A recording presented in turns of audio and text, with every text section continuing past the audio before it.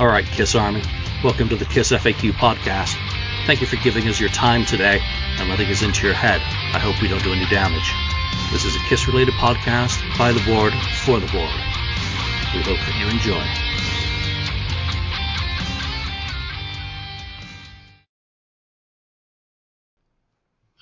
Welcome to episode 271 of the KISS FAQ podcast. I'm your host, Julian Gill, admin on the KISS FAQ message board. I'm to blame for everything you don't like about the cesspool.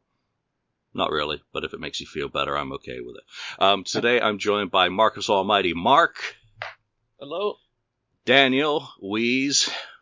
Hello. And you'll probably figured out what we're going to be talking about in a few minutes, but let's just cover some of the news that's going on. There's a fair bit to get through this week. It shouldn't take too long. First up, Tom, let's make you number one today.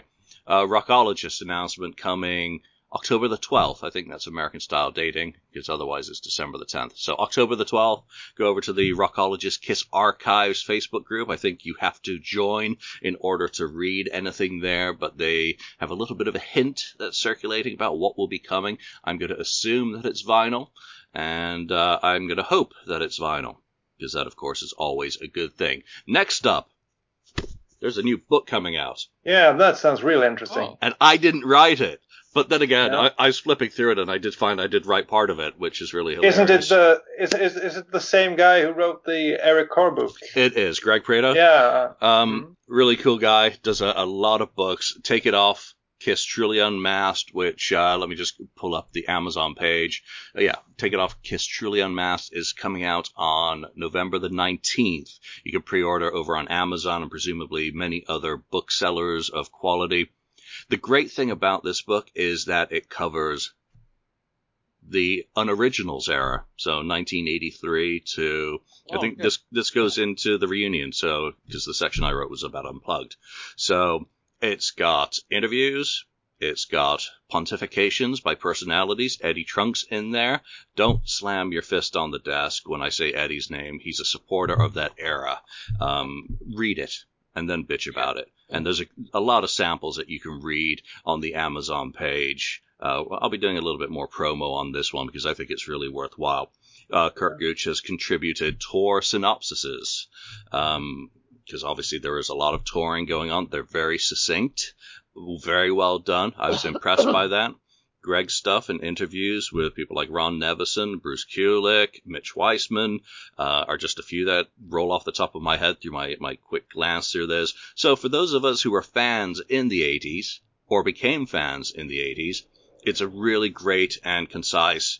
It's not going to bludgeon you to death like one of mine. Going into who was tuning the piano in the studio next to the studio that was planned to be the studio that they were recording in. It doesn't go that deep, but it goes deep enough that I think you're going to get something good out of it, something entertaining. So check it out. You'll probably see Greg doing the rounds on a lot of shows, in magazines, online, to talk more about it. But of course, as you mentioned, he did the Eric Carr book, which honored someone who's, often forgotten about in kind of the mainstream KISS remembrances as we go forward. So, other news. Daniel just walked off. Destroyer Resurrected is getting a reissue, apparently. If you go over onto Walmart, there's a Walmart exclusive coming out November the 28th in orange vinyl. And I can see Mark getting all giddy about another copy of Destroyer already. Oh, yeah. Yeah. Extremely excited. So I don't think they had a price listed on this yet, but November the 28th, that will be coming out. And finally, from the secret Vinnie Vincent group, here's the big news of the day about the next bash in December. This time he's going to have the food catered, because the food prep was so time-consuming for the birthday bash. He's going to go all in this time. There's really no news from Vinny, but I just thought that was kind of giggly. Food catering, shredding, get the lettuce out, shred it, All right. So, Nice. Any additions to your collections recently, or anything that you just want to chime in on before I go into my next monologue? I haven't bought anything, but there's things obviously that have caught my eye that I want to get. I mean, I'm curious to see what the Rockologist thing is going to be because, he always has some interesting things to show or to release. But me, I'm keeping my eyes open for any kind of, King Crimson box, in which they did just release one now, and I'm hoping to get my hands on that eventually. But I haven't bought anything new. I've been so consumed with the mixing of my record, which is half done, I'm pleased to announce. So very soon it will be done. And I got good news yesterday. The guy who helps me with my graphic arts, he was kind of in a situation where he wasn't able to help out because he was kind of strapped with something, but he is unstrapped and is able to come in full barrel to finish the record with me. So I'm very excited about that. Was that the chap who did your center rings on your last one? Yeah. Okay. Yeah. Fantastic, because those looked absolutely excellent, very high quality. Good news, Mark, that, things are progressing. I see that you did you do your car test with those first 3 mixes yesterday, and how did that go? Oh, it went, honestly, it was one of those rare times where I was honestly in shock, because usually it takes, a couple of times to, mix it and do a couple of adjustments and this and that, but it turned out really good. And I was very happy. I had to re-listen to it again just to make sure I wasn't just hearing things. So it's going good, and I have a very, very good feeling about this record. I had more so a good feeling this than any of the other prior ones, to be honest. Very cool. Daniel, how about you? Have you added anything into your collection? Do you have anything that you've noticed online that you've enjoyed Kiss-wise since the last time we spoke? Because we don't have you on often enough. I think the only thing I've added, I haven't received it yet, is actually a back patch with Asylum. You remember those you had on the back of your which jacket? I had. Yeah. That was mine on my jean I think jacket. It's kind of cool. Yeah, it was only a few bucks. I got it online, but I'm still waiting for it. But it was when I was prepping for this show. I looked at some objects, and I bought that one. Yeah, you got that patch as well, didn't you? That one, but this one is like, I don't know, 5. Yeah, this is like a one that you put on other spots on the sleeve or whatever, right? Yeah. The smaller one, right? Exactly. I love that thing. Actually, it was more that size that I had for Asylum. It was a blue-black background with just the guys from the back cover on the patch with a red Kiss logo above it. So, I bought it in England in like 88. This is like that the cover of the album. The cover of the album with a logo. Yeah, my back patch was the album cover itself. Yeah. I remember the splotches going across it. Yeah, people used to look at me in my jean jacket. I had that back patch obviously on there, and like next to it would be Public Image Limited, and then Ramones and Judas Priest, and I wish I still had that jacket, but it got set on fire, sadly. I know. I wish I had my old jean jacket too. It was awesome. Yeah. Well, I mean, that's a great segue in today's topic, which is going to be the Asylum album ranking by 3 people who hate the album. Obviously, that's my original 1985 cassette. That is the first. I still have it. Cool. The first Kiss thing I ever bought. So. Which color is the cassette? Mine was black. Mine. Mine looked way better. No, this was a black one. No. That's looked like. This is fantastic because I was always impressed that it was cobalt encapsulated tape. I thought that made it sound really impressive as to what it was. But it's also I was a cassette collecting geek, and it was always this media that I loved to try and get all the Kiss releases in, because it was the polygram was like embossed on there in the plastic, and they were all the same design. So, back in the day, obviously, cassettes were made in different plants, just like records were. Yeah, it's pretty cool. I listened to the Joe Rogan podcast. He had Rob Zombie on. It was a great episode. And Zombie mentioned that they still sold like a few 100,000 cassettes, new material in America to this day. I don't know who buys it, but still to this day. Okay, you buy new material on cassette, both of you? No, I actually, the last new cassette I bought was Metallica. Their 1982 demo, but I have bought new cassettes. That was when they officially re-released it for Record Store Day. But I did not buy the Motley Crue 30th anniversary cassette. I did not buy Metallica's 598 EP on cassette. I'm not that much of. But I think they sound so. The other way of listening to music is Sounds way better. Yeah, it was good. So my Asylum cassette came with an ad for Animalize Uncensored, so that was very cool. So let's get into our stories about Asylum. For anyone who doesn't remember what we've said about Asylum in the past, I'm just going to go first, since I'm already talking. Yep. And obviously, this was my first Kiss album. This was the album that made me a Kiss fan. I remember going down I was living in Binghamton at the time, and went down to Vestal Plaza to the Kmart on my birthday and bought this tape and Motley Crue's Theater of Pain, which were really my first proper heavy metal tapes. I mean, I think Pyromania and Quiet Riot Metal Health prior to that. But this was when I went all in with rock and metal, which for both of those, if you remember what the singles were, Tears Are Falling for Kiss, and what was it, Smokey in the Boys Room for Motley Crue, were very different than their heavier past. So I came in with a little bit more of a poppy rock kind of of music at the time. I mean, Twisted Sister was in heavy rotation on MTV, so it wasn't super heavy music. Quiet Riot and, Def Leppard weren't super heavy. And I was a fan of Duran Duran and Men at Work and that sort of stuff. So that was my entry into the world of Kiss, strictly because of this video showing on MTV. I loved that video then. I love it to this day. And I'm a firm believer that if Kiss could do a cruise with that as the stage set, it would be absolutely awesome. Not necessarily with the costumes, but I think it'd be really cool looking. So that was my entry into Kiss and into the insanity that's lasted 34 years. And I'll never hear a bad word said about it. You can say bad words all you want. I don't hear it. I just, we mock people who go on podcasts and say they love feeling like they were 13 years old again. Well, you know what? I like feeling like I'm 14 years old. It really takes me back to a happier time.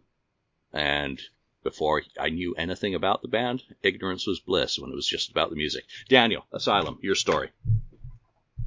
Well, for me, it was, first off, I heard Heavens on Fire, and then I wanted to get my hands on some albums. And my mother bought me Asylum and Animalize on cassette on the same day. So that was I'm sorry, my kids are here and trying to be nice, serving me coffee all the time. Thank you. Now you have to, nu måste du gå. Jag måste vara trevlig. Yeah. So, where was I? Yeah, I got those two albums, and that video was a big part as well. They showed it on Swedish television, but I didn't have a VCR even at that point. So I remember recording it with my, what do you call it? A boom, what's the name of it? Box? Yeah, like a boom box sort of thing. Yeah, so I recorded from the TV to the boom box, and that was all I had for a while. But then I got the two albums. And I remember those two albums and Stay Hungry from Twisted Sister. I love those albums. And like it is for you, Julian, to this day, I still enjoy them. And Asylum stands out for me, but because it's almost the only studio album from Kiss where I can listen all the way through it without skipping a track. Even some of the early albums, there are always one or two stinkers like Love Theme from Kiss and a few others. But this one I can listen through. And I had a hard time picking favorites. Even now, I did the list this afternoon, and now I want to change it because I like those. So, I mean, they're so close. I like them all. They like 7, 8, 9, 10 points for almost every song on the album. So that was the way I got into Asylum and the way I got into Kiss. And I still got goosebumps when I see that video, especially the first part when Paul turns around, that effect that they had when he turned around. When I see this to this day, I remember how cool I thought it looked back in the day. So it takes me back. But the other two videos they did from that album, not so much. But the Tears Are Falling video was great. So let me ask you about Sweden circa 1985. Where did you guys consume your music from? You said you saw it on Swedish TV. What sort of shows were there that were showing music, and were they mixing pop and rock and all the sorts of different things so that you had to wait around for your section of interest to come in on the program, or were there specific shows that you were watching or magazines that you were buying for your music? At this point, there were 2 TV channels in Sweden. 2. No internet, nothing. So there wasn't a lot. But they had a program, I don't even remember the name of it, which aired new music. And at this point of time, hard rock was one of the most popular genres. So that's that interview, yeah. But so when they showed music, hard rock was always a part of it. I mean, Kiss, Twisted Sister, Wasp got a lot of coverage over here, and a few other bands. So you could see it from time to time on television. I remember Dee Snider understood that Sweden was a big market, so he was over here doing interviews and being a part of the show and stuff like that, because that album sold like well over 1 million copies in Sweden, the Stay Hungry album. So you could see them from time to time, not very often. Fortunately, my friend had a VCR and managed to tape that segment, so we could watch it over and over again, the video. When it comes to magazines, I'm sure you've heard of the OK magazine, and that was the way you got news. Yeah, that's a few years earlier. I think it's the Lick It Up era. Yeah, that's a really silly interview. I mean, the interviews are so bad. I have some kid interviewing him. Yeah, but Kiss was big at this point, probably bigger than they had ever been before. Because, it took a while before the rest of the world outside America understood the Kiss phenomenon. So like 83, 84, and maybe 85, they were huge over here.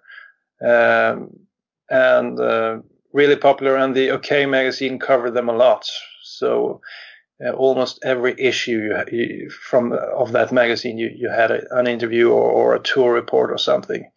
And a few years later on, I got a hold of the fan magazines from America and Canada, and that was the real interesting stuff. Because, the articles in those OK magazines, they were nice, but the one who came up with the OK magazine, that came up with the idea, he was formerly a producer of like soft porn. So he liked to have good-looking guys, good-looking girls, a lot of colors, big posters. I don't know how they could sell that magazine to young kids, because there were pictures of Samantha Fox without anything on and stuff like that. So that's how they could sell it to. That's how they could sell it to the young kids. Yeah, but I don't know. There should be some sort, because I remember I had a I bought that with my parents, and I couldn't have been more than like 10 years old. I don't think they did know what was in it really, but fortunately I could buy it.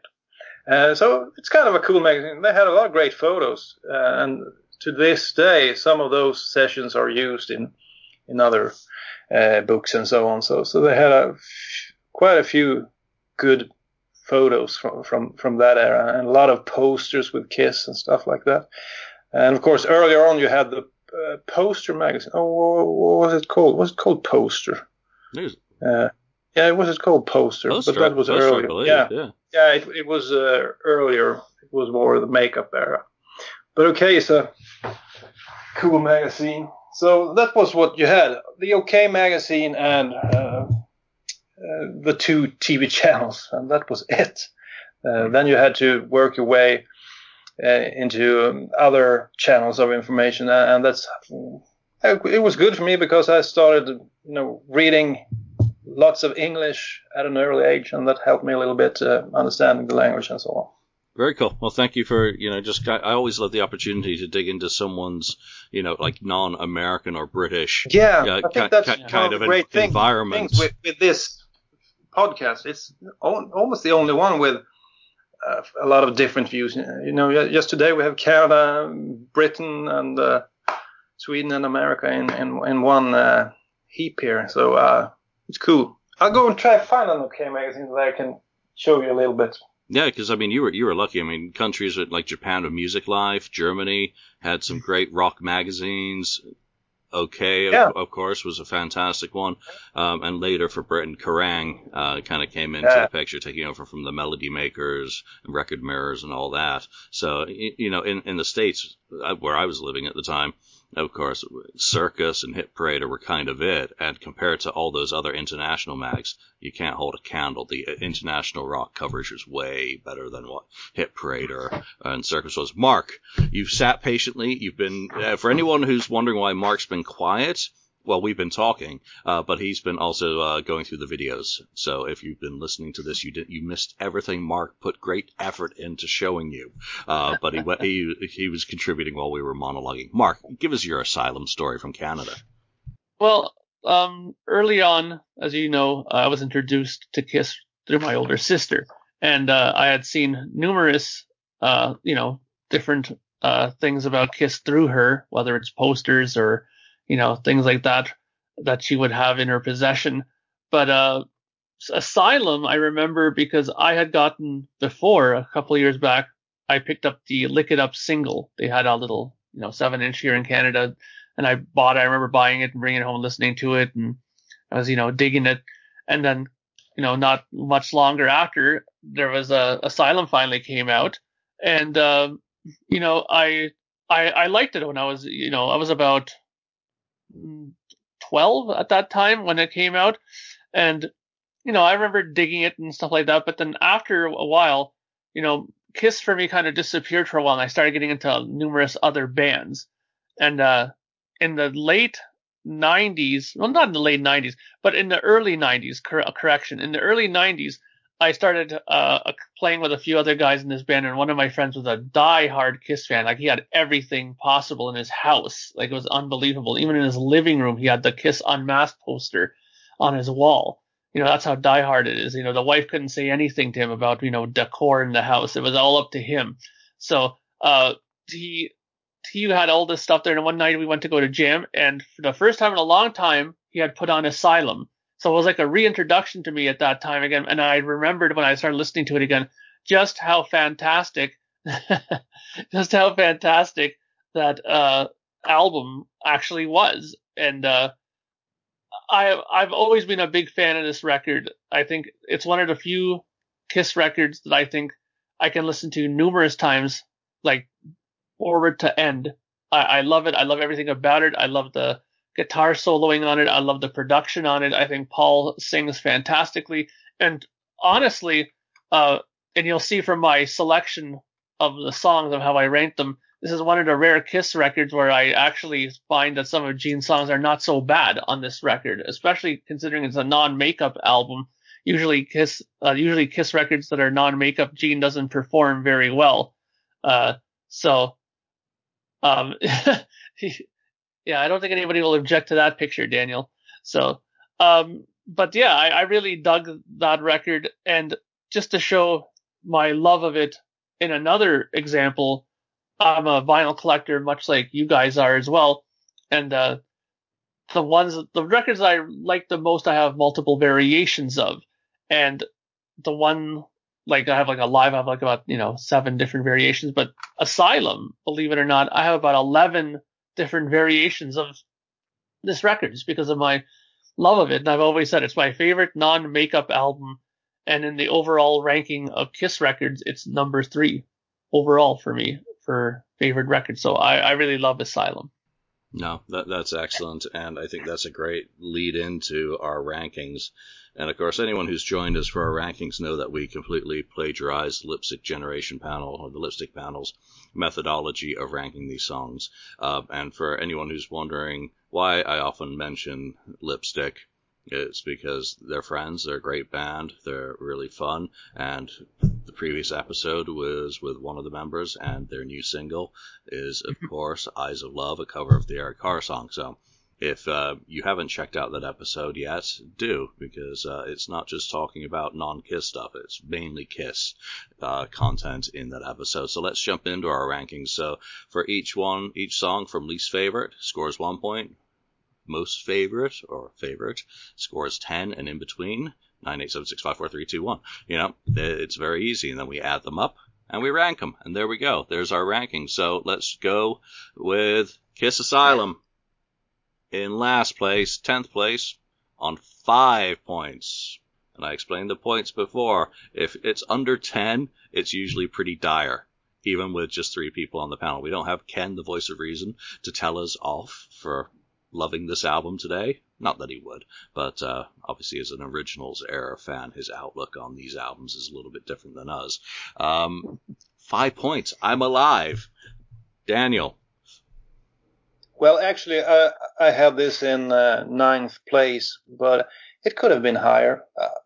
I think it's a good song, but it's a typical Paul Stanley 80s song. It's more similar to the Crazy Nights stuff than the good stuff from Animalize. So to me, it's too much pop for my liking.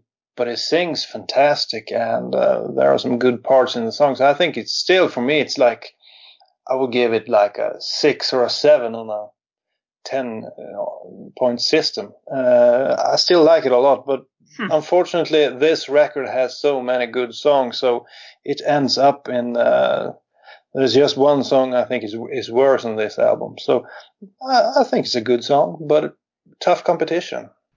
Exactly, Mark. You agree with Daniel and have it in 9th place on yours, unless I got your list backwards again. Why? No, you got it right. I mean, I'll agree with Daniel in one way that this is a sort of typical Paul song, but for me, I find it typical in one way because while I think in this era, Paul wrote a lot of the real classic songs. I mean, the 80s was pretty much saved by his writing. I mean, any way you look at it. But he has 2 groups of songs that he writes. He writes really cool, memorable, hooky songs like Tears Are Falling, Who Wants to Be Lonely, Crazy Nights, and all kinds of other songs he writes that are very catchy. And then he has this batch of songs that are just complete double kick, just really fast, upbeat stuff that's really, really fast. That's really kind of just, paint by numbers, sort of nothing fancy to them kind of songs.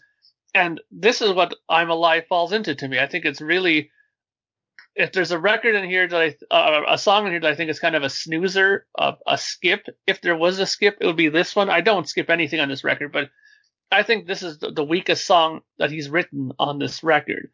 I just think that really it almost seems like a filler to me. It almost seems like they needed one more song and they just said, okay, well, we'll just do this one. Because really, I mean, if you compare this song to the other songs on this album, I mean, there's one other one that's probably equally as weak, but the rest of his songs are just incredibly strong. But do you mean like this? You think that, for example, Under the Gun is a type of song? Yeah, I think again it's like that sort of like. I like that kind of stuff.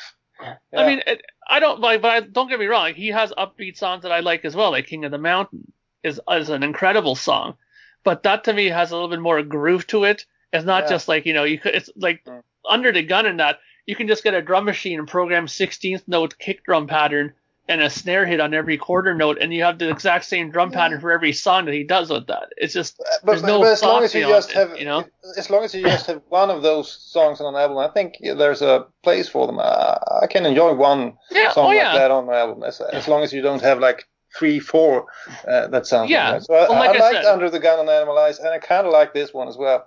I like Under the Gun better. I think it's a bit more a cooler song. I think you both touch on points that kind of come into my feelings about the song. Daniel, you nailed it. Under the Gun. I mean, this song starts out on the road during the Animalize tour, so I could totally see Bruce, who was playing the Under the Gun riff every night on stage, going, let's do a little bit of a variation on that and change it up. And the song's kind of born there. I don't know if that's the case, but it's like Under the Gun, but No. It's just not that good. To me, it does feel like Paul Stanley filler on this album.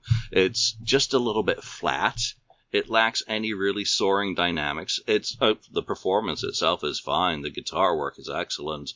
I'm not going to say it's bad. It was my least favorite song on the album, scoring 1 point, simply because I think the rest of the material is simply better, or I enjoy it more. It's not that it's horrible. It's not Read My Body bad.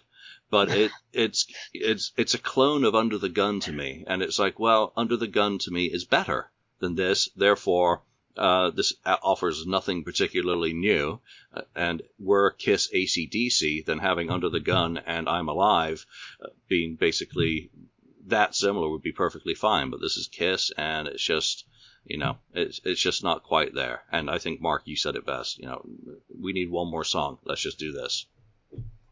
Yeah, so I mean, like I said, I don't think that it's nothing on this record I would skip, seriously. But I'm saying if there was one, that would be probably the contender to be a skip. But having one of these songs, I think you're right, Daniel. Having one of these type of songs per album is fair, and it's I think it'll appease a segment of Kiss fans that like this stuff, like you, for example. You love this kind of stuff, so having it on every Kiss record makes sense. I mean, you had like, like you said, Under the Gun on Animalize and stuff like that. So it makes sense to have it. So, but like I said, this is my favorite record.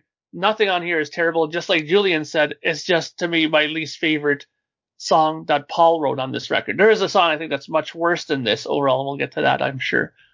It might be the next one up. So in 9th place, on 8 points, Radar for Zeppelin. I mean, Radar for Love. Yeah, you nailed it. This one's kind of always been criticized as a Led Zeppelin clone. I don't think it's as bad as, say, a song from Kingdom Come's first album or Greta Van Fleet. Daniel, what are your thoughts on Radar for Love? I kind of like Greta Van Fleet, but they are obviously trying to find their own sound. Hopefully the next album will be more original, and I think that there's something with that band. It's always fun to see a young band emerging.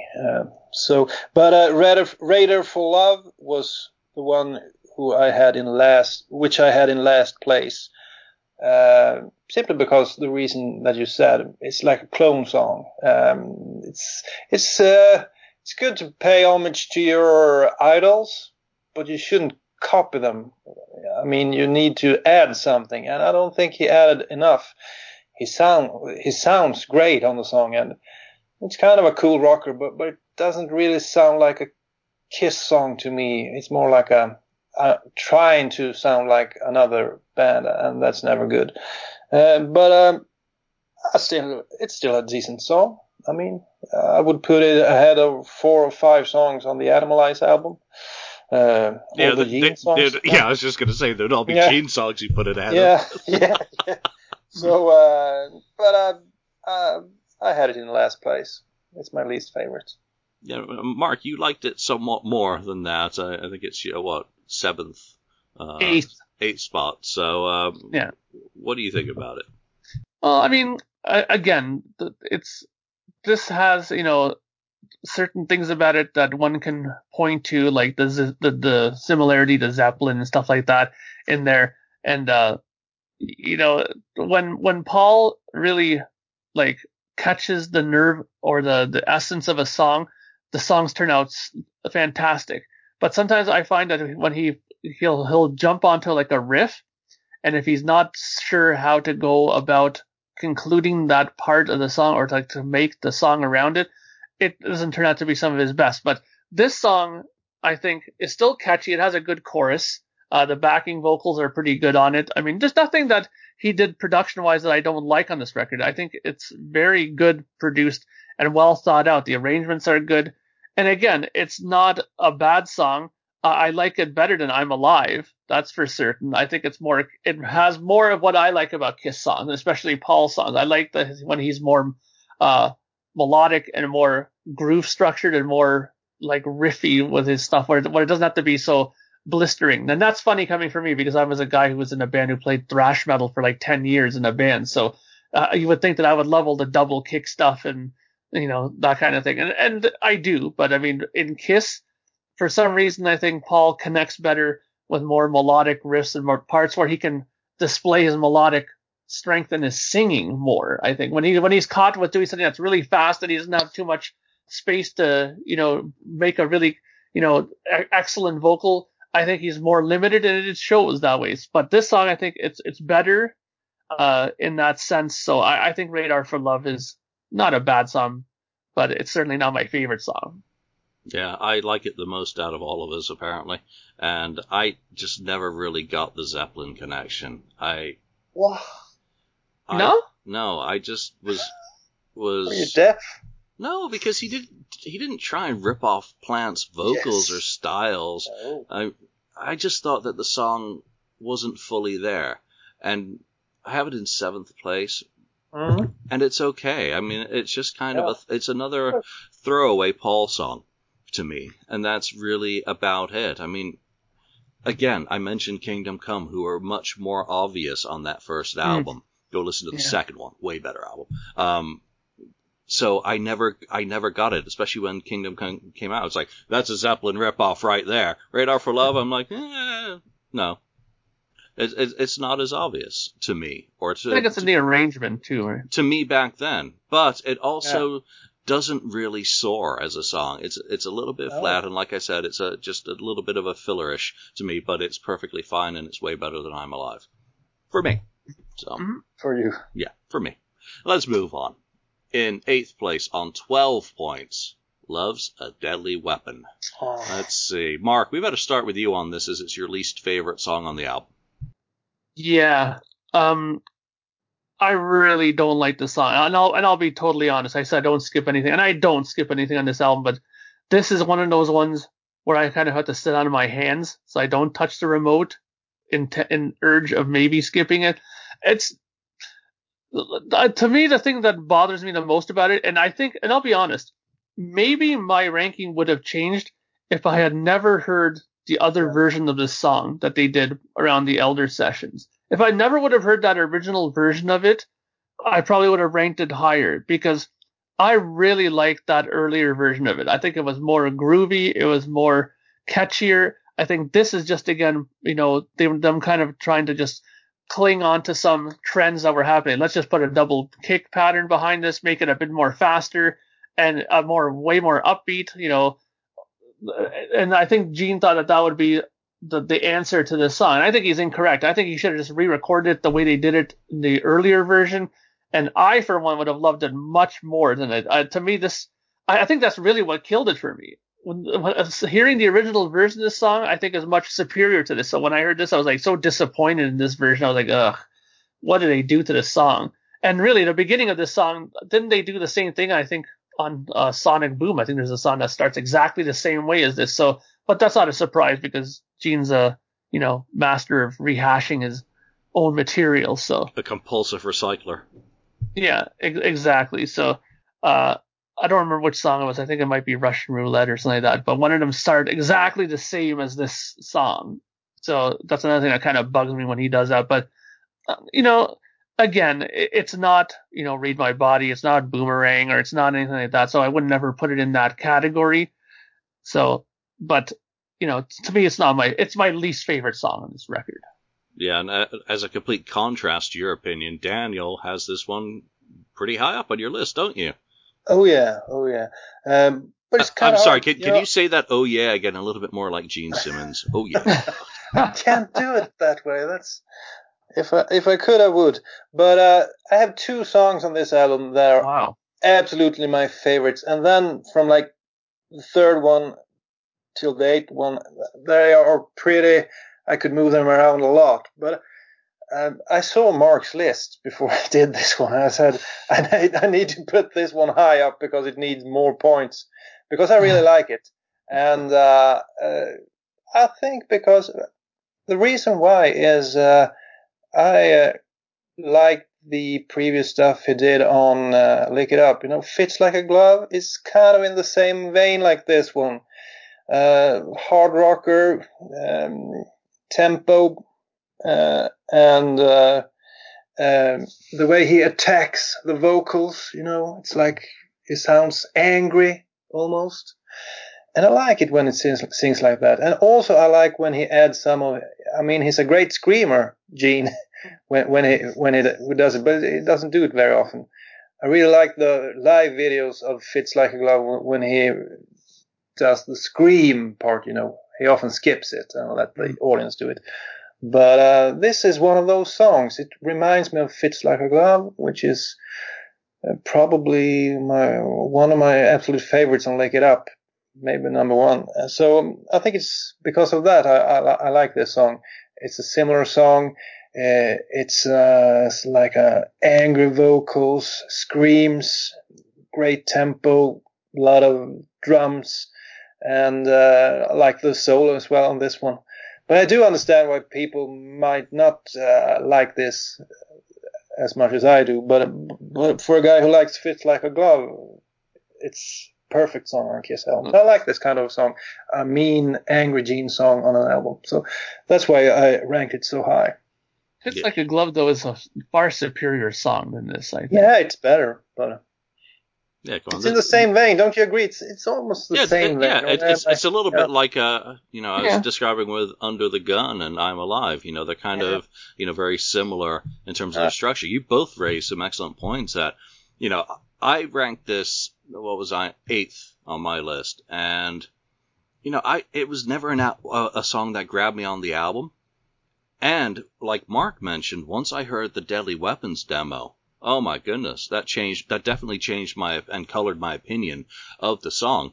But what colored my opinion even more, so pushing it way down the list, was when I found out that it basically borrowed part of a Wendy O. Williams song, Party, for the chorus. So that's where you get those additional songwriting credits on it.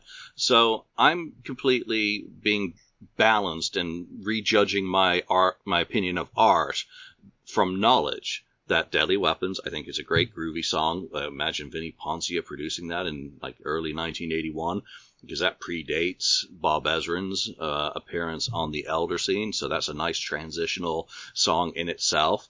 It's all poppy and a little bit happy, you know. I mean, it doesn't really fit Love's a Deadly Weapon, loody-doody-doo. But then you take the Wendy thing and you marry it all together and end up what it was, and it just plummets down my list, because I think, like Daniel, the middle of my list, and that's basically song 2 to song 9, could all be interchangeable as well, because they're just that much a part of my Kiss DNA that I do like the vast majority of them. So my list will be different tomorrow for sure. My list would be different in an hour after listening to the album again after this show.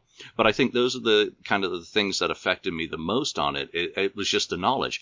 Bruce's guitar work on this song is probably a high point on the album for me. After all I've just said about that, and it was back there, 14-year-old me was, wow, that is some sick guitar playing, just crisp, and I have no problem saying that I love it. In fact, musically, it's a great churning and driving rocker. As a song, it's a great Kiss song, but you know, the lyrics and the vocal just don't really hold up, and I hate that part where Gene does the scream and it like fades rather than naturally petering out into gargling barbed wire. I just don't like that effect that's kind of put on it. It doesn't seem right. It's like someone silencing Gene, the guy twisting the knobs. So Julian, for you, like Domino, if you ever liked that, did you like it less when you heard the version done by, who was the other band who actually did the song? Silent Rage? Yeah, Silent Rage. Oh, wait, Domino? Yeah, wasn't it Domino? And Silent Rage had a almost similar. Well, it was Nasty Nasty by Black and Blue first. And and it was maybe I don't remember which the other band was, but there's a version from another band. And it's very similar. Yeah, isn't there one where he sings over a band playing it? Remember? Yeah, that was the demo on the box set. So yeah, but the first one was Nasty Nasty on the same album. Yeah, it's a Maid's band. Yeah. So that. If you listen to a Kiss song and you find out, like King of the Nighttime World, is there a problem for you with that song because there's another version? To me, it doesn't really matter. It does, and you've got me. I mean, for the same reasons that when I went back after Domino and listened to Black and Blue, I gave them more of a listen because of the connection with the Gene stuff, and then started to like them more than I ever had when they were pimping their stuff on MTV. So it works both ways in my head anyway. All right. Maybe it legitimized Black and Blue. I mean, go figure that sentence out. Legitimized Black and Blue. And that certainly happened in recent years with The Vault, when Suspicious was Gene's vocal of that made me go back again. And I was like, holy crap, then I started hearing Elder riffs and that's the great thing about music. You don't have to think the same thing about it as a 14-year-old, a 16-year-old, 18, 40, something, your opinions are allowed to change, and their opinions, so they're never wrong. They can be misinformed, but they're never wrong. All right, let's move on, because this can easily become a 3-hour Asylum show, in which case everyone will want medication. In 6th place on 15 points, I'm going to skip one, aren't I? 7th place on 13 points, Secretly Cruel. So, you guys are tied on this one again. Daniel, let's start with you. Another great Gene rocker, and it sounds like classic Gene to my ears. This one could be recorded in the 70s. But those type of songs that he did on the albums in the 70s, like Love 'Em, Leave 'Em, and that kind of stuff, they were never really my favorites, but they're still good. And this is one of those. I like it a lot, but it's not a standout for me, standout song. But great vocals, cool riff, and at times I have a hard time telling the difference between some of the Gene songs. I like the groove on all of them, and I think they're quite similar, like Trial by Fire, Secretly Cruel, and what's the name? Anyway, you slice it to some degree, kind of similar, and I just listen, because this is an album where I never skip this. Yeah, that's the one.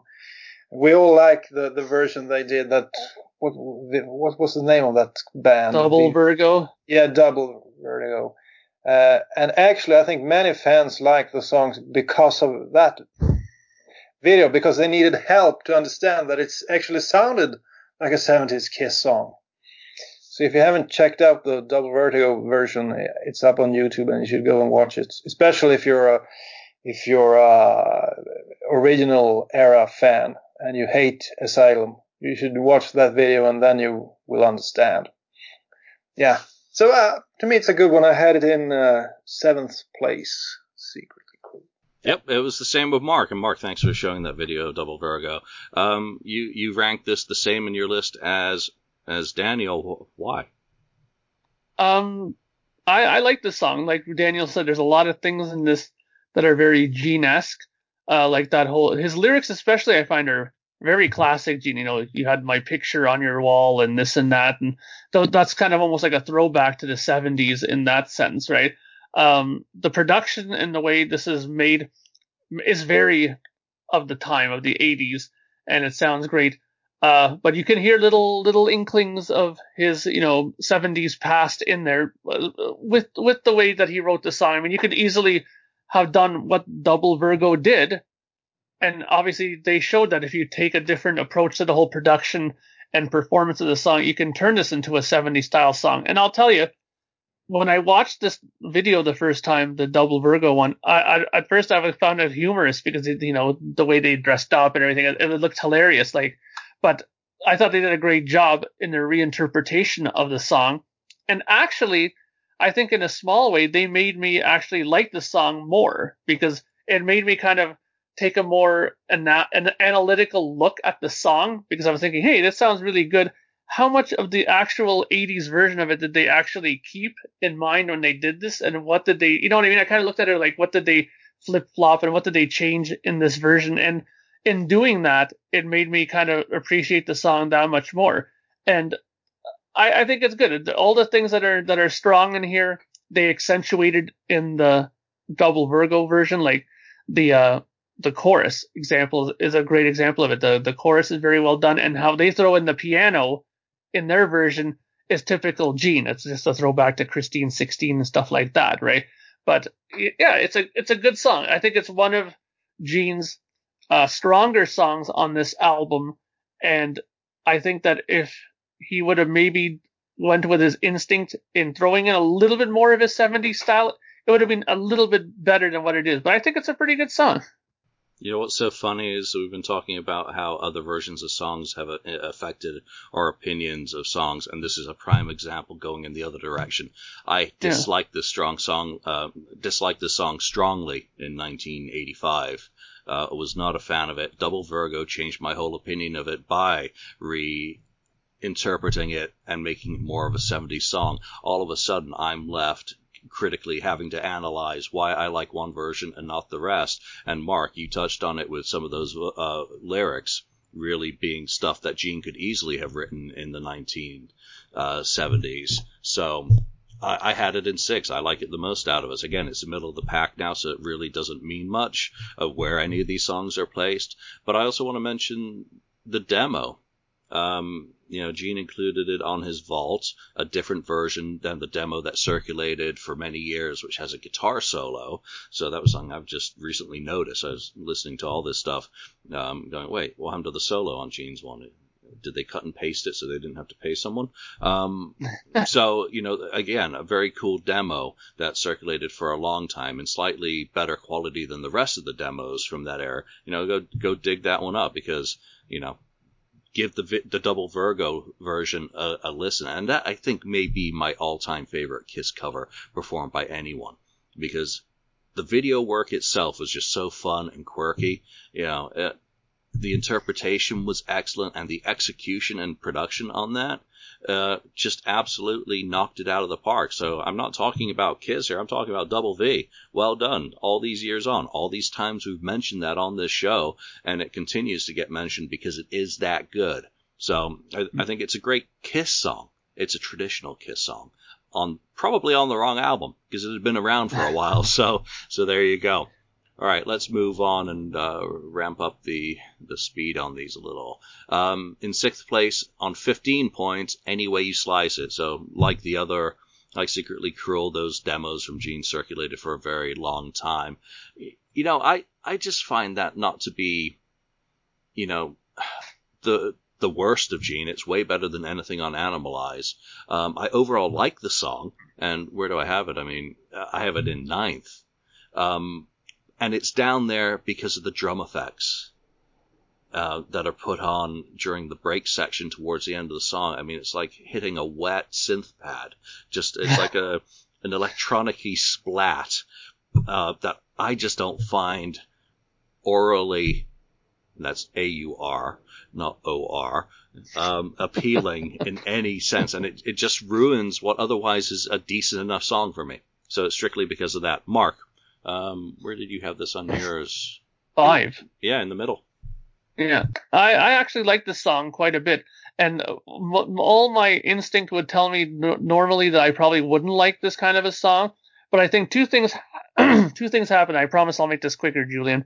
Is that Any Way You Slice It has the advantage of coming after a fantastic opening song, and after you listen to something like King of the Mountain, you're all hyped and geared up, and then all of a sudden it kicks in with a dun dun dun dun dun dun dun, and you're still on that high from the song before, and you're like, hey, this is pretty good, you're still into it. I think almost from the aftermath of being like stunned by such an opener as King of the Mountain. So I think that helped the effect of the song with me, at least. That when I heard it after King of the Mountain, I was like, wow, this is pretty good. And it was good. There's a lot of things in it, again, that are very Gene-centric in it.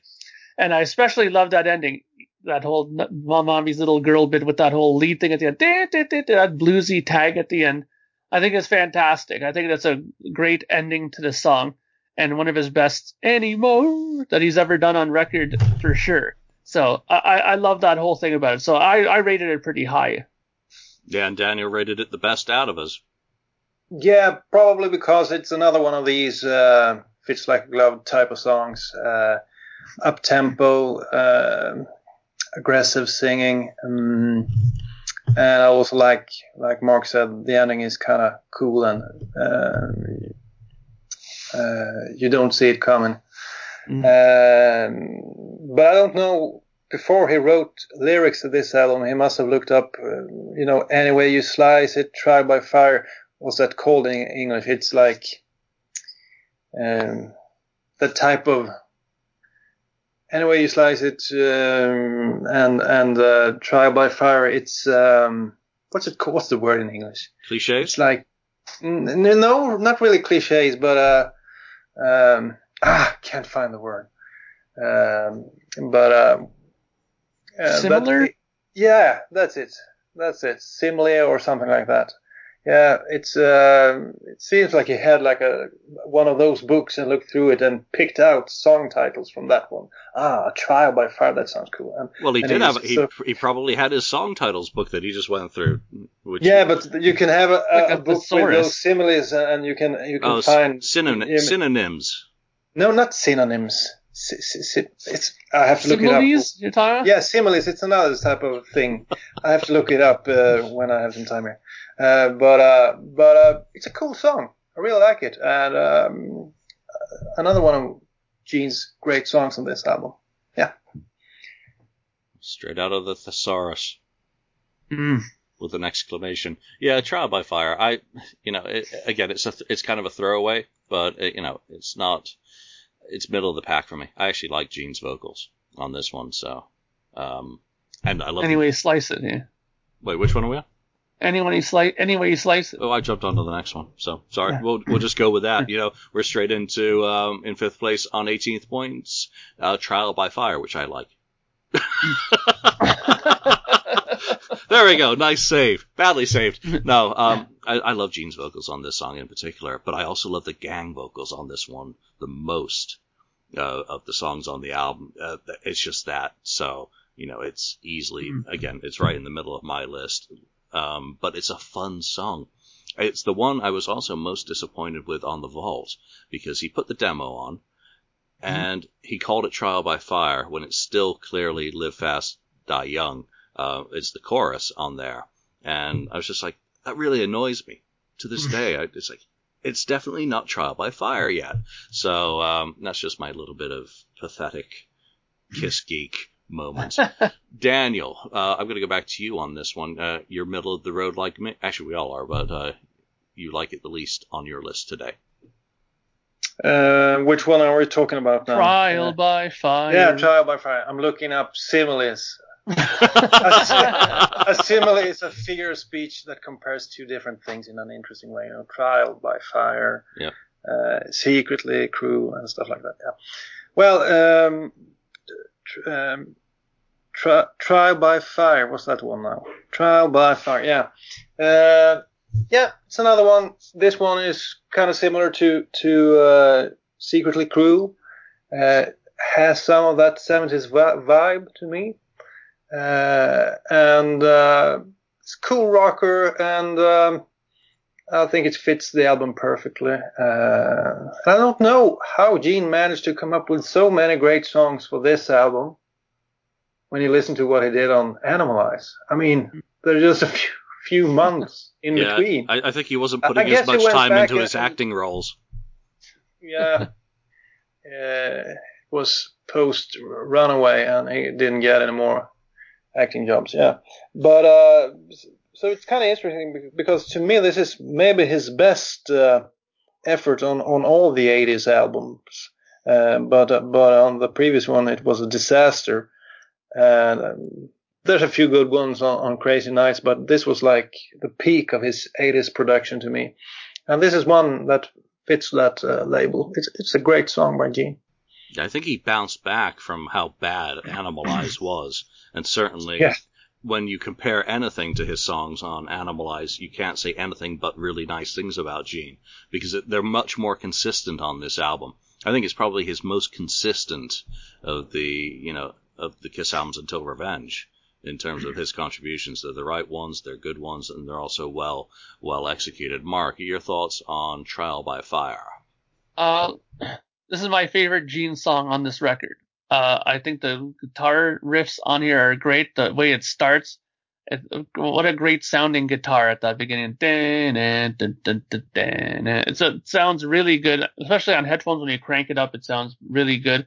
I think Gene sings this really well. I like his tone of voice, how he sings this. But the one thing that really surprised me about this song is that lyrically, this sounds more like a Paul Stanley song than a Gene Simmons song. It's very much that whole you can do it, you only have one life to live. It's very like, self-help lyrics, which is very much of Paul Stanley's era at this time, or, his kind of way of singing or lyrical content.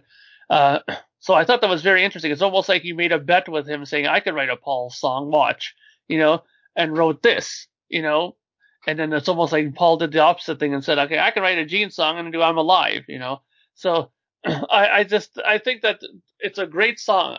Everything about it, I like the melodies, the production, everything. I think it's Gene's best song on this record. I wish he would write more songs of this caliber. Yeah, nice. Everyone's getting to say some nice things about Gene in the 80s today, which is really cool. All right, let's move into fourth place on 20 points. All Night. And 14-year-old me judges this, much like now. It had a really nice video. Cute girls. Paul Stanley was really cool in the video. Bruce was cool in the video. Gene was there too. Eric Carr banging away on the drums. I judge it purely by the visuals of that video's effect on me as a 14-year-old. Ooh, girls! Cute girls too. Twins! Yeah, it's good. It's just totally good, dumb, fun rock and roll. And I've got this in second place on my list, and I'll explain that all after we're done. Yeah, it's my second most favorite Kiss song on this album. And again, I'll explain that afterwards. Daniel. I had it in fifth place, and like you say, dumb rock and roll. But when you were a kid, it was easy to understand what it was talking about, and you liked the concept. And I think it's a very groovy song, this one. I heard it with that guy who I think he co-wrote it. Jean Beauvoir. Yeah, nice French pronunciation there, yeah. Yeah, I saw a live video with him doing it pretty recently. At the Indie Kiss Expo, I don't know where it was. But I had kittens when he did it. I absolutely went spastic. Yeah. It was hilarious. Yeah, and I still enjoyed it a lot. So, of course, the lyrics are really, really stupid, and the whole concept of that song is kind of dumb. But it's when you're a teenager, that's about the only thing you're thinking about. So to me, it's a fun song. It's really fun, and I wish they would have done it a few more times than they did live. I think it's kind of similar to I Just Wanna concept they did during Alive 3, but to me, this is a much more fun song. Yeah, you nailed one thing I didn't mention about it is the swagger of the song, and I must say, Jean absolutely killed it. His vocals on that cover, absolutely amazing. So well done on that. Mark, you're middle of the pack like Daniel on this one. Yeah, again, this is a very uncomplicated song. The video definitely helps it in being memorable. I think that's what more people remember than maybe the actual song. I mean, how can you forget, Paul Stanley in a naval hat on, and, nurses pushing around, beds with headlights on them and stuff. I mean, unbelievable, especially as you're in that teenage years. You're like, this is everything that you've ever hoped for in a video and more. And like, I remember, I could just imagine my friends like shushing their younger brothers and sisters, like, shut up, Kiss is on, because he didn't want to be distracted when it's on, but in the end, it is a very kind of cliche kind of lyric thing, but who cares? I mean, it's fun. And I think the thing that makes it a smart song is that they put it at the end of the record. Great placement. I mean, a song like that deserves to be at the end. I think if you were to put this anywhere else in the record, it wouldn't have the same impact as it does at the end. The closer, it hits you over the head with a big party song, and that's the way it ends. And you're like, yeah, I want to hear this album again. Desmond Child's doing a album or live performance of the songs that he's been a part of. I wonder if this is going to be on that set.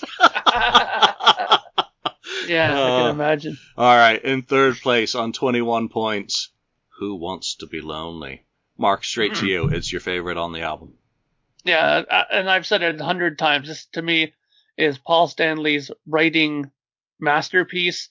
The vocals are great. The verse is fantastic. I love what he does on the guitar the guitar playing in the verse parts is fantastic. Those little picked out chords and stuff, it's amazing. The chorus is very strong. It could be, anybody else could have took it and made it sound very wordy and very jumbly, but he just knows how to take these kind of lyrics and make them flow like water. It's unbelievable how good he can do something like that. And again, the video aids it, I think. It's a memorable video. It may not be his best one, and there's a lot of neon, so wear sunglasses. You might hurt your eyes. But other than that, I think it's a very, very well-written song, and it shows, to me, why I think it was a wise move letting Paul produce this record and be at the helm of it. I think he did a great job. Yep. It would be hard not to agree with you. I could easily have this as my top pick. For me, it's third favorite song on the album. Again, we come back to the 14-year-old and the video. You have fire. You have Paul shimmying in a neon gown down some mechanical passageway with steam coming out, and he's just cool as hell in that absolutely ridiculous outfit. And then you've got girls and showers and guitars. Oh, 14-year-old me loves this song. In fact, still loves this song. It's just a great power ballad. And when you go back and look at the rest of the catalog then, coming off Animalize. Animalize didn't have a song like this. Thrills in the Night was nowhere near kind of power ballad. Really, great lyrics, great everything. So it had been, a couple of years since A Million to One to have a soaring power ballad of this kind of caliber on this album is, for me, again, early 1986 when that video came out, I was hook, line, and sinkered from these videos. Yeah, look how cool Paul Stanley is there. My goodness. Oh, and the falling into the swimming pool scene. Yep. Love it, love it, love it. Daniel. Yeah, I still think he looks way cooler in the Tears Are Falling video, but that's just me. I think this video is not on the same level as that one. This is a bit almost too much, even for a 14-year-old me, where I was even younger. But I also like this song. I'd give it like 8 out of 10 points, but still I have it in eighth place.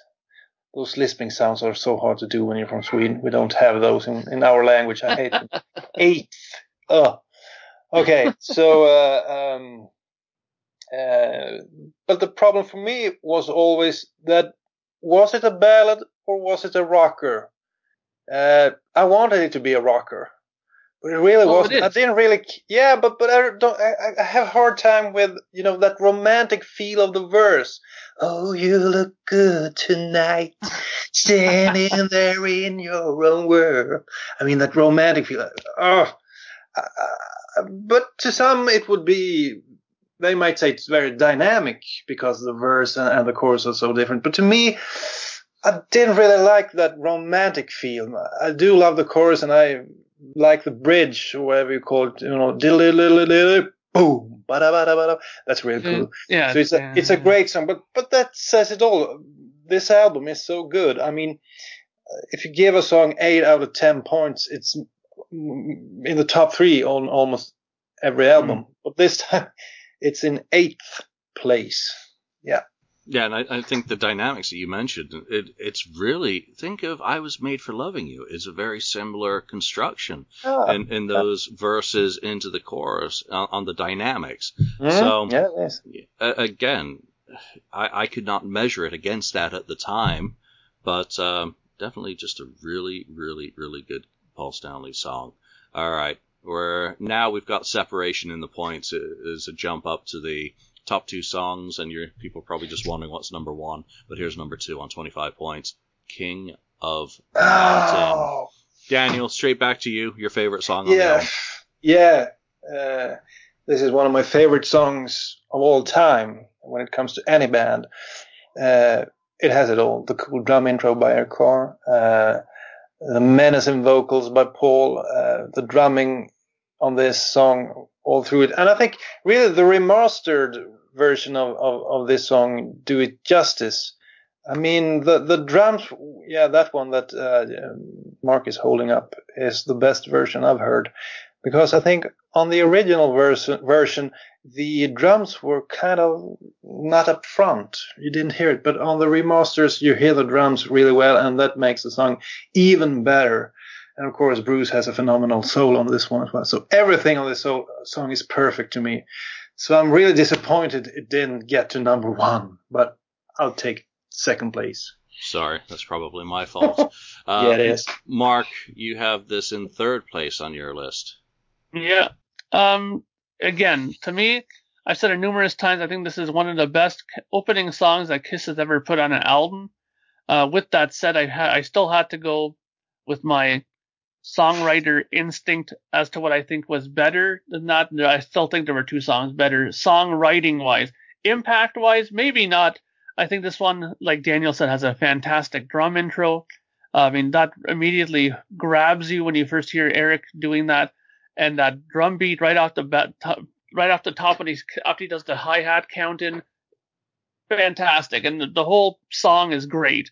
I mean, it was so well done on guitar that Bruce Kulick actually did a whole guitar lesson segment in his video that he did when he did one of those instructional guitar videos, and he broke down that whole middle part and showed you how to play it. I mean, that's how impactful that was. It's a great song. Paul sings it really well. One of the things I'm really surprised about is that they didn't play this more often. I mean, a lot of the times they would play their openers on tour. You know what I mean? And I don't think that did they ever even play King of the Mountain live? I mean, maybe they did, but yeah, they did. But I mean, it would have been great to have heard it more recently. You know, I know it's a little out of range now for Paul, but you know, I'm even saying like even in the 2000s, sometime earlier on, maybe they could have pulled it out and did it. But you know, I think it's the same thing as the opener on Animalize, one of the best songs on the album, and they only played it a few times, so I don't really know. It's the same pattern with that one. Yeah, exactly. And I mean, the same thing could be said for that song too. I mean, it's a great song. Why didn't they do it more often? Why didn't they open the show with it? I mean, they could have at least opened the tour that they did, you know, the Animalized tour with it, you know. But, you know, it is what it is. They don't always make the best decisions, as we well know. But what you were talking about with the drums not being up front, it's a very keen ear you have, Daniel, to point that out, because the production then and the mastering was very reverb-centric, and it's very much soaked in that reverb that made it very much of that time period. And I think when they remastered it, they probably backed off on it, which would lead me to believe that the reverb was maybe added after mix in the mastering, which can be done very often. Lots of times in mastering, people add in like, you know, reverb, or they add in extra EQing and this and that to change up the sound a little bit. And it's not unheard of to put reverb in after the fact. So maybe that's what happened in the original. And maybe in this time around, they backed it off, or maybe just put a heck of a lot less of it in, or a different one, and it just makes the drums stand out that much better. I love this song. I think it should have been an opening song on the tour, especially, you know, just like on the previous album, you'd had Paul Stanley warming up his vocals, becoming the yodel for Heaven's on Fire. On Asylum, you have Eric Carr warming up his cannons, and that ends up as the intro to King of the Mountain, because that's all it was. It was him warming up, and they captured it on tape and said, that works. You know, we're going to use that. And imagine either that on, you know, I can understand trying to fit that into a set with the drum intro is difficult, which is why it would have to go at the beginning. And at that time they were doing, Detroit Rock City, more than likely. But you could have done that drum intro into the beginning of Detroit Rock City, you know, as a tease. Otherwise, it's awkward to try and fit into the set, because you're stopping in between songs going, now you've got the big drum intro. So I can understand why it didn't last longer in the set. But it was fantastic live on the bootlegs that I was able to hear. I've got this ranked number 4. Again, I'll get to that reason in a minute, because it really is by far the best song on the album in terms of all the dynamics. It's soaring guitars, it's bombastic drums, it's got a great bass line, and the Paul Stanley life-affirming vocals of I'm going to climb the mountain, I'm going to reach the top, I'm never going to stop. I mean, how much more fist-pumping can you get going with Paul Stanley's mantra for lifestyle? than with this song. And, there should have been a video for it. I mean, it really is good. But I'm glad they've not brought it back, because it really is synonymous with Eric Carr, Little Caesar, that guy on the drums. I'm sure Eric Singer would do it justice, no problem whatsoever. But I'm glad they don't.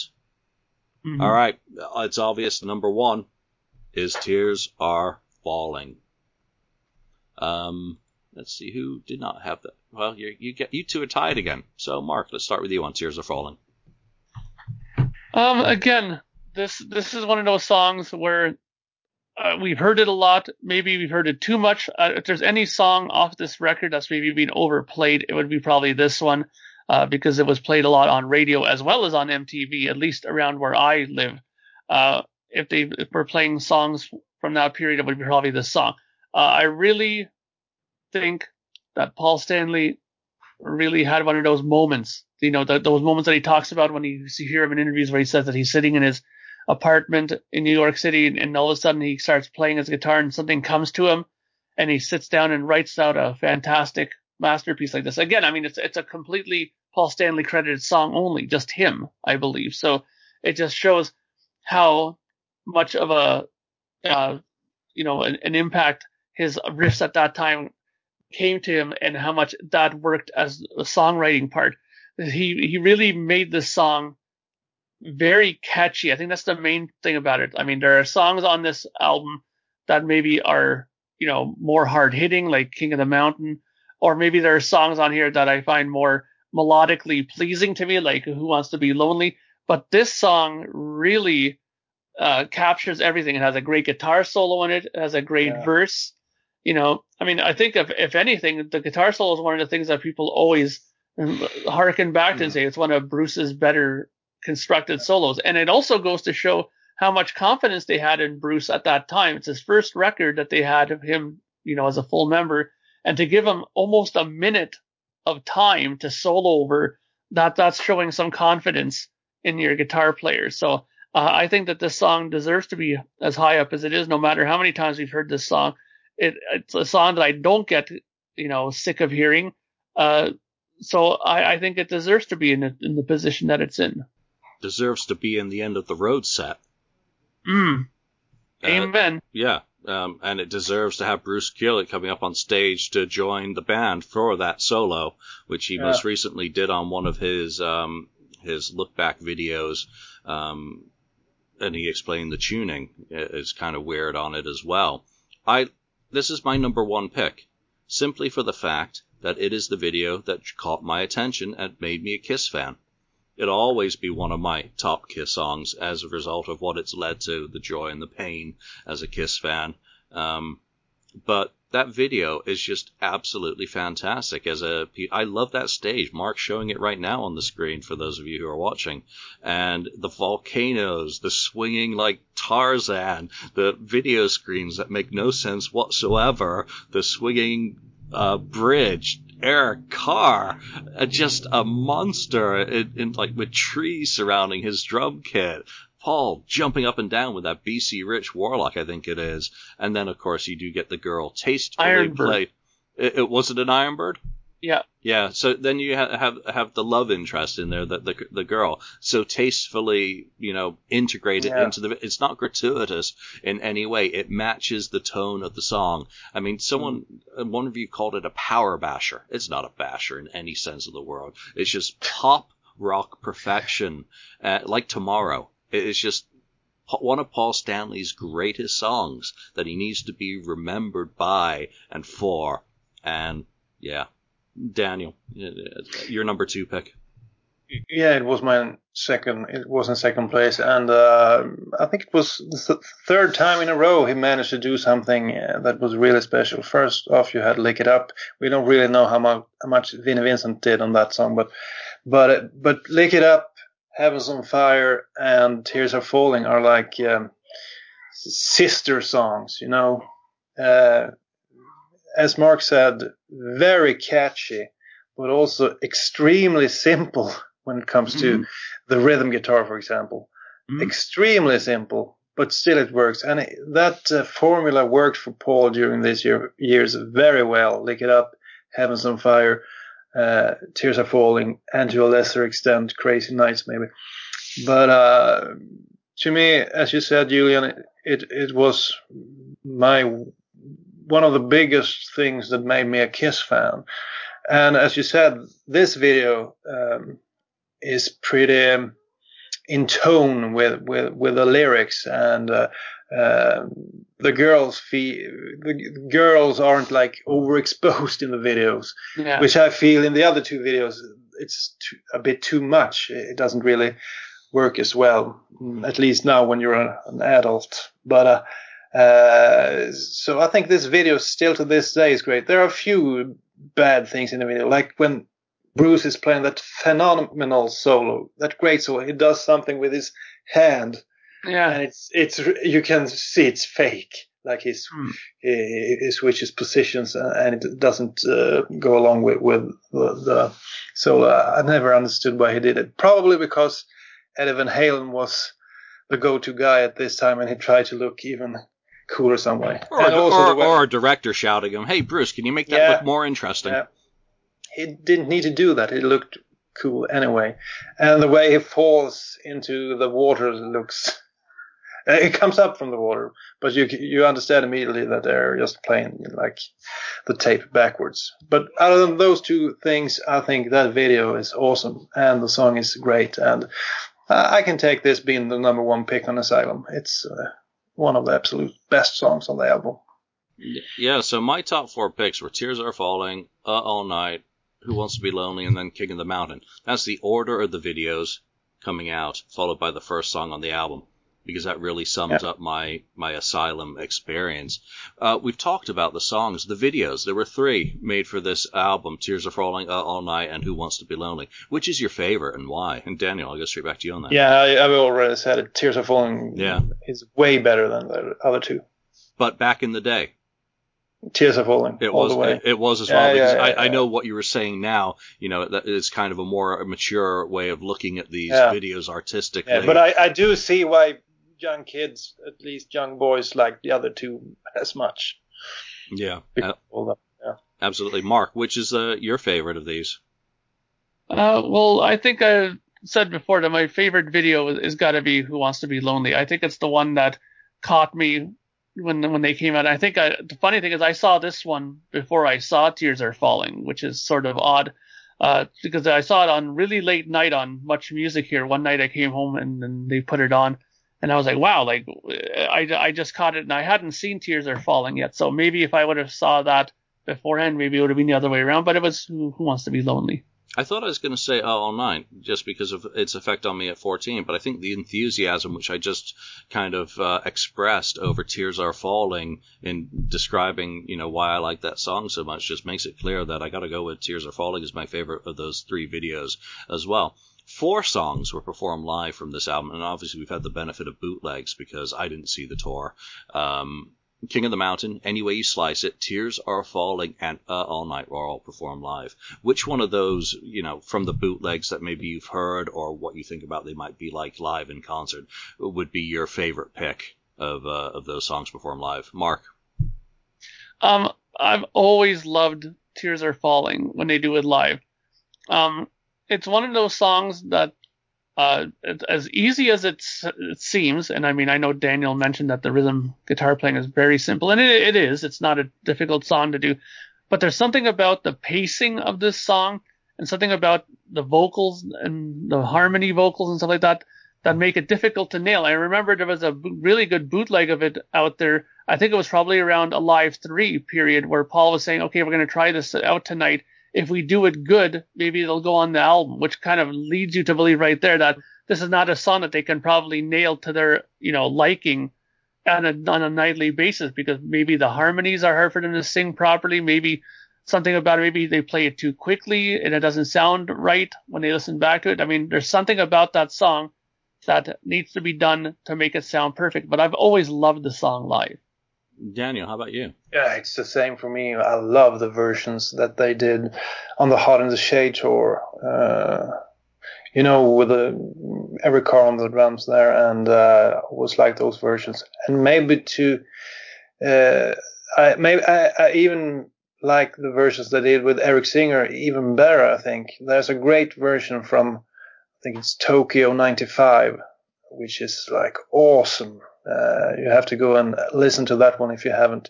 But the Hall in the Shade version and the 95 versions they're awesome. And I think they nailed it quite a few times live, but I get what you're saying. There's a strange pace to the song. I don't know what it is, but there's something that's hard to play live. And in the 80s, they tend to play a little bit too fast, but this is a song that doesn't really work if you play it fast. You need to have the patience to slow it down, and you need to believe that you can still get away with it, even though every band around you is playing fast.